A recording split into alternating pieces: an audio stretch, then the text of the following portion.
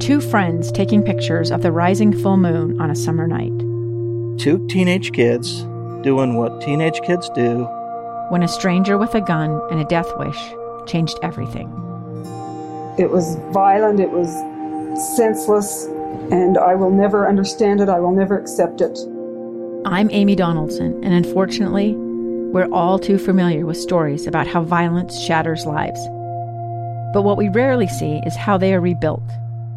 In a new podcast, The Letter, we relive tragedy, but only so we can hear the rest of the story.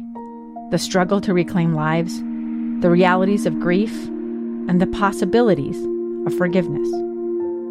I believe in miracles. Sometimes I thought, there are no miracles. Yeah, there are, and this is a big one. Follow The Letter at theletterpodcast.com or wherever you get your podcasts. This week, the KSL Teacher Feature Award goes to Lisa Garland from Northwest Middle School in Salt Lake City.